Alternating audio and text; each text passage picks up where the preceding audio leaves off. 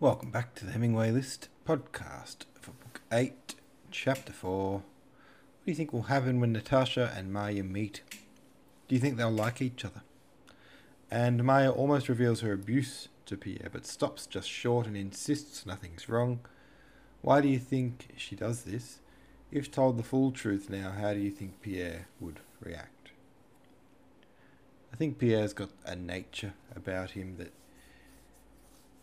he's the kind of guy that, wealth aside, at his core.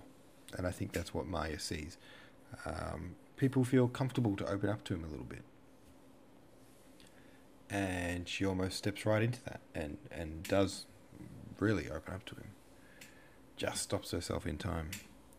Kara Kika says, is it just me, or is this the first time Pierre seems sort of savvy? In the novel, until this point, he has fumbled his way along. Even his spiritual searchings were played as foolish in comparison to Andre's more mature approach. But here he has noticed something that Maya didn't, and acted in a mature and empathetic way. Have I missed the signs that Pierre was growing and maturing, or is this truly a new revelation for him? Ryan Dundas said he is savvy at being simple and kind of straightforward people. Wait, did I read that wrong? He is savvy and kind to straightforward people where others struggle with it. Where he's a fish out of water is in the scheming high society where nothing is ever as it seems, and everyone has hidden motives.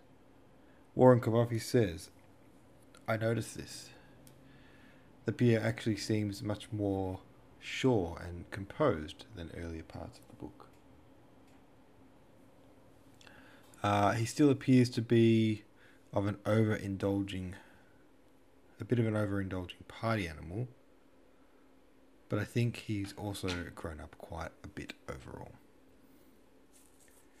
It's good when you see a character growing up, evolving, a bit of character development. Fragrant Squirrel says, I think that everyone loves being around Natasha, and so will Maya. I think they'll be fast confidants.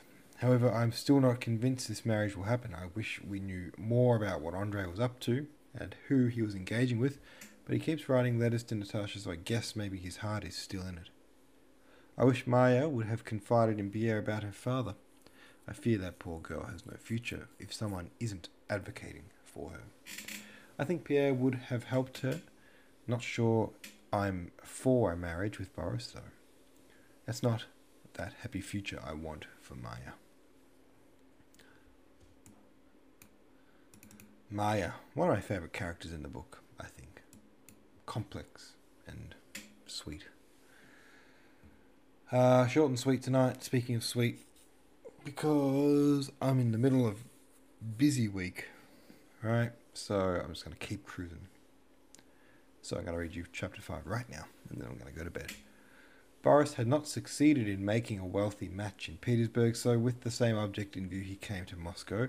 There he wavered between the two richest heiresses, Julie and Princess Mary. Though Princess Mary, despite her plainness, seemed to him more attractive than Julie, he, without knowing why, felt awkward about paying court to her. When they had last met on the old prince's name day, she had answered at random all his attempts to talk sentimentally, evidently not listening to what he was saying. Julie, on the contrary, accepted his attentions readily, though in a manner peculiar to herself. She was 27. After the death of her brothers, she had become very wealthy. She was by now decidedly plain, but thought herself not merely as good-looking as before, but even far more attractive. She was confirmed in this delusion by the fact that she had become a very wealthy heiress, and also by the fact that the older she grew, the less dangerous she became to men, and the more freely they could associate with her and avail themselves to her suppers, soirees, and the animated company that assembled at her house, without incurring any obligation. A man who would have been afraid 10 years before of going every day to the house when there was a girl of 17 there, for fear of compromising her and committing himself, would now go boldly every day and treat her not as a marriageable girl, but as a sexless acquaintance. That winter, the Karagins' house was the most agreeable and hospitable in Moscow.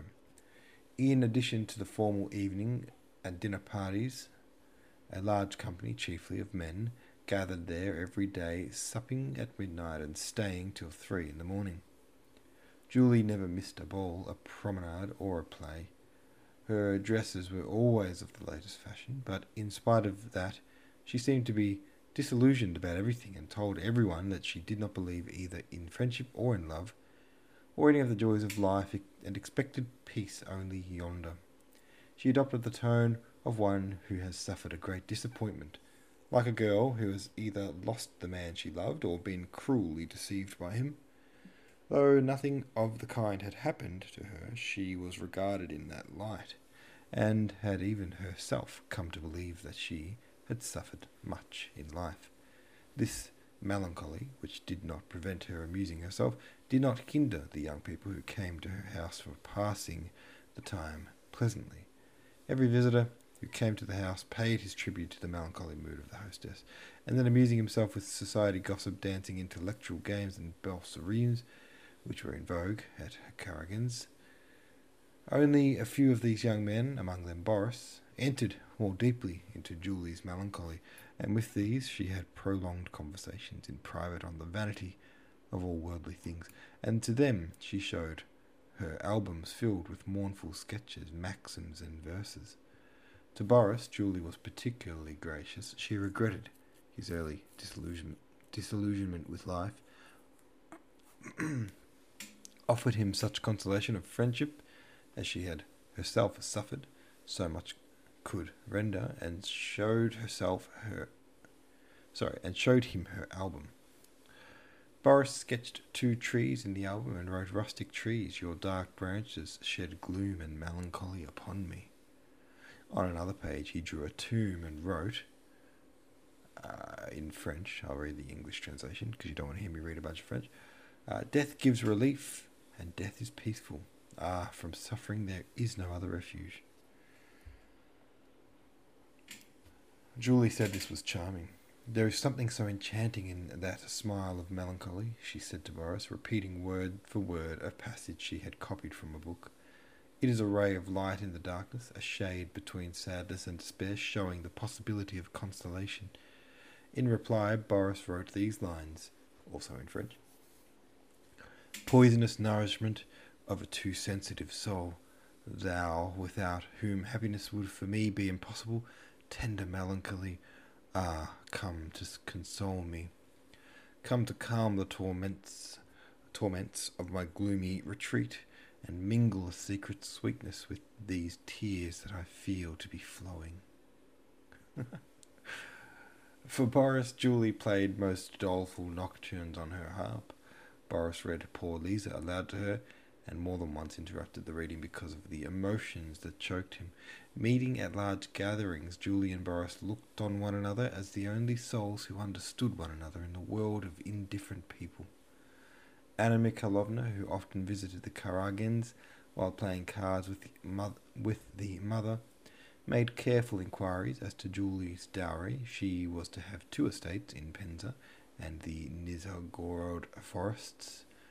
Anna Mikhailovna regarded the refined sadness that united her son to the wealthy Julie with emotion and resignation to the divine will. "You are always charming and melancholy, my dear Julie," she said to her daughter. "Boris says his soul finds repose at your house. He has suffered so many disappointments and is so sensitive," she said to the mother. "Ah, my dear, I can't tell you how fond I have grown of Julie latterly," she said to her son. But who could help loving her? She is an angelic being. Ah, Boris, she paused. "And how I pity her mother," she went on. "Today she showed me her accounts and letters from Penza. They have enormous estates there. And she, poor thing, has no one to help her. And they do cheat her so." Boris smiled almost imperceptibly while listening to his mother. He laughed blandly at her naive diplomacy, but listened to what she had to say and sometimes questioned her carefully about the Penza and Nizhegorod estates.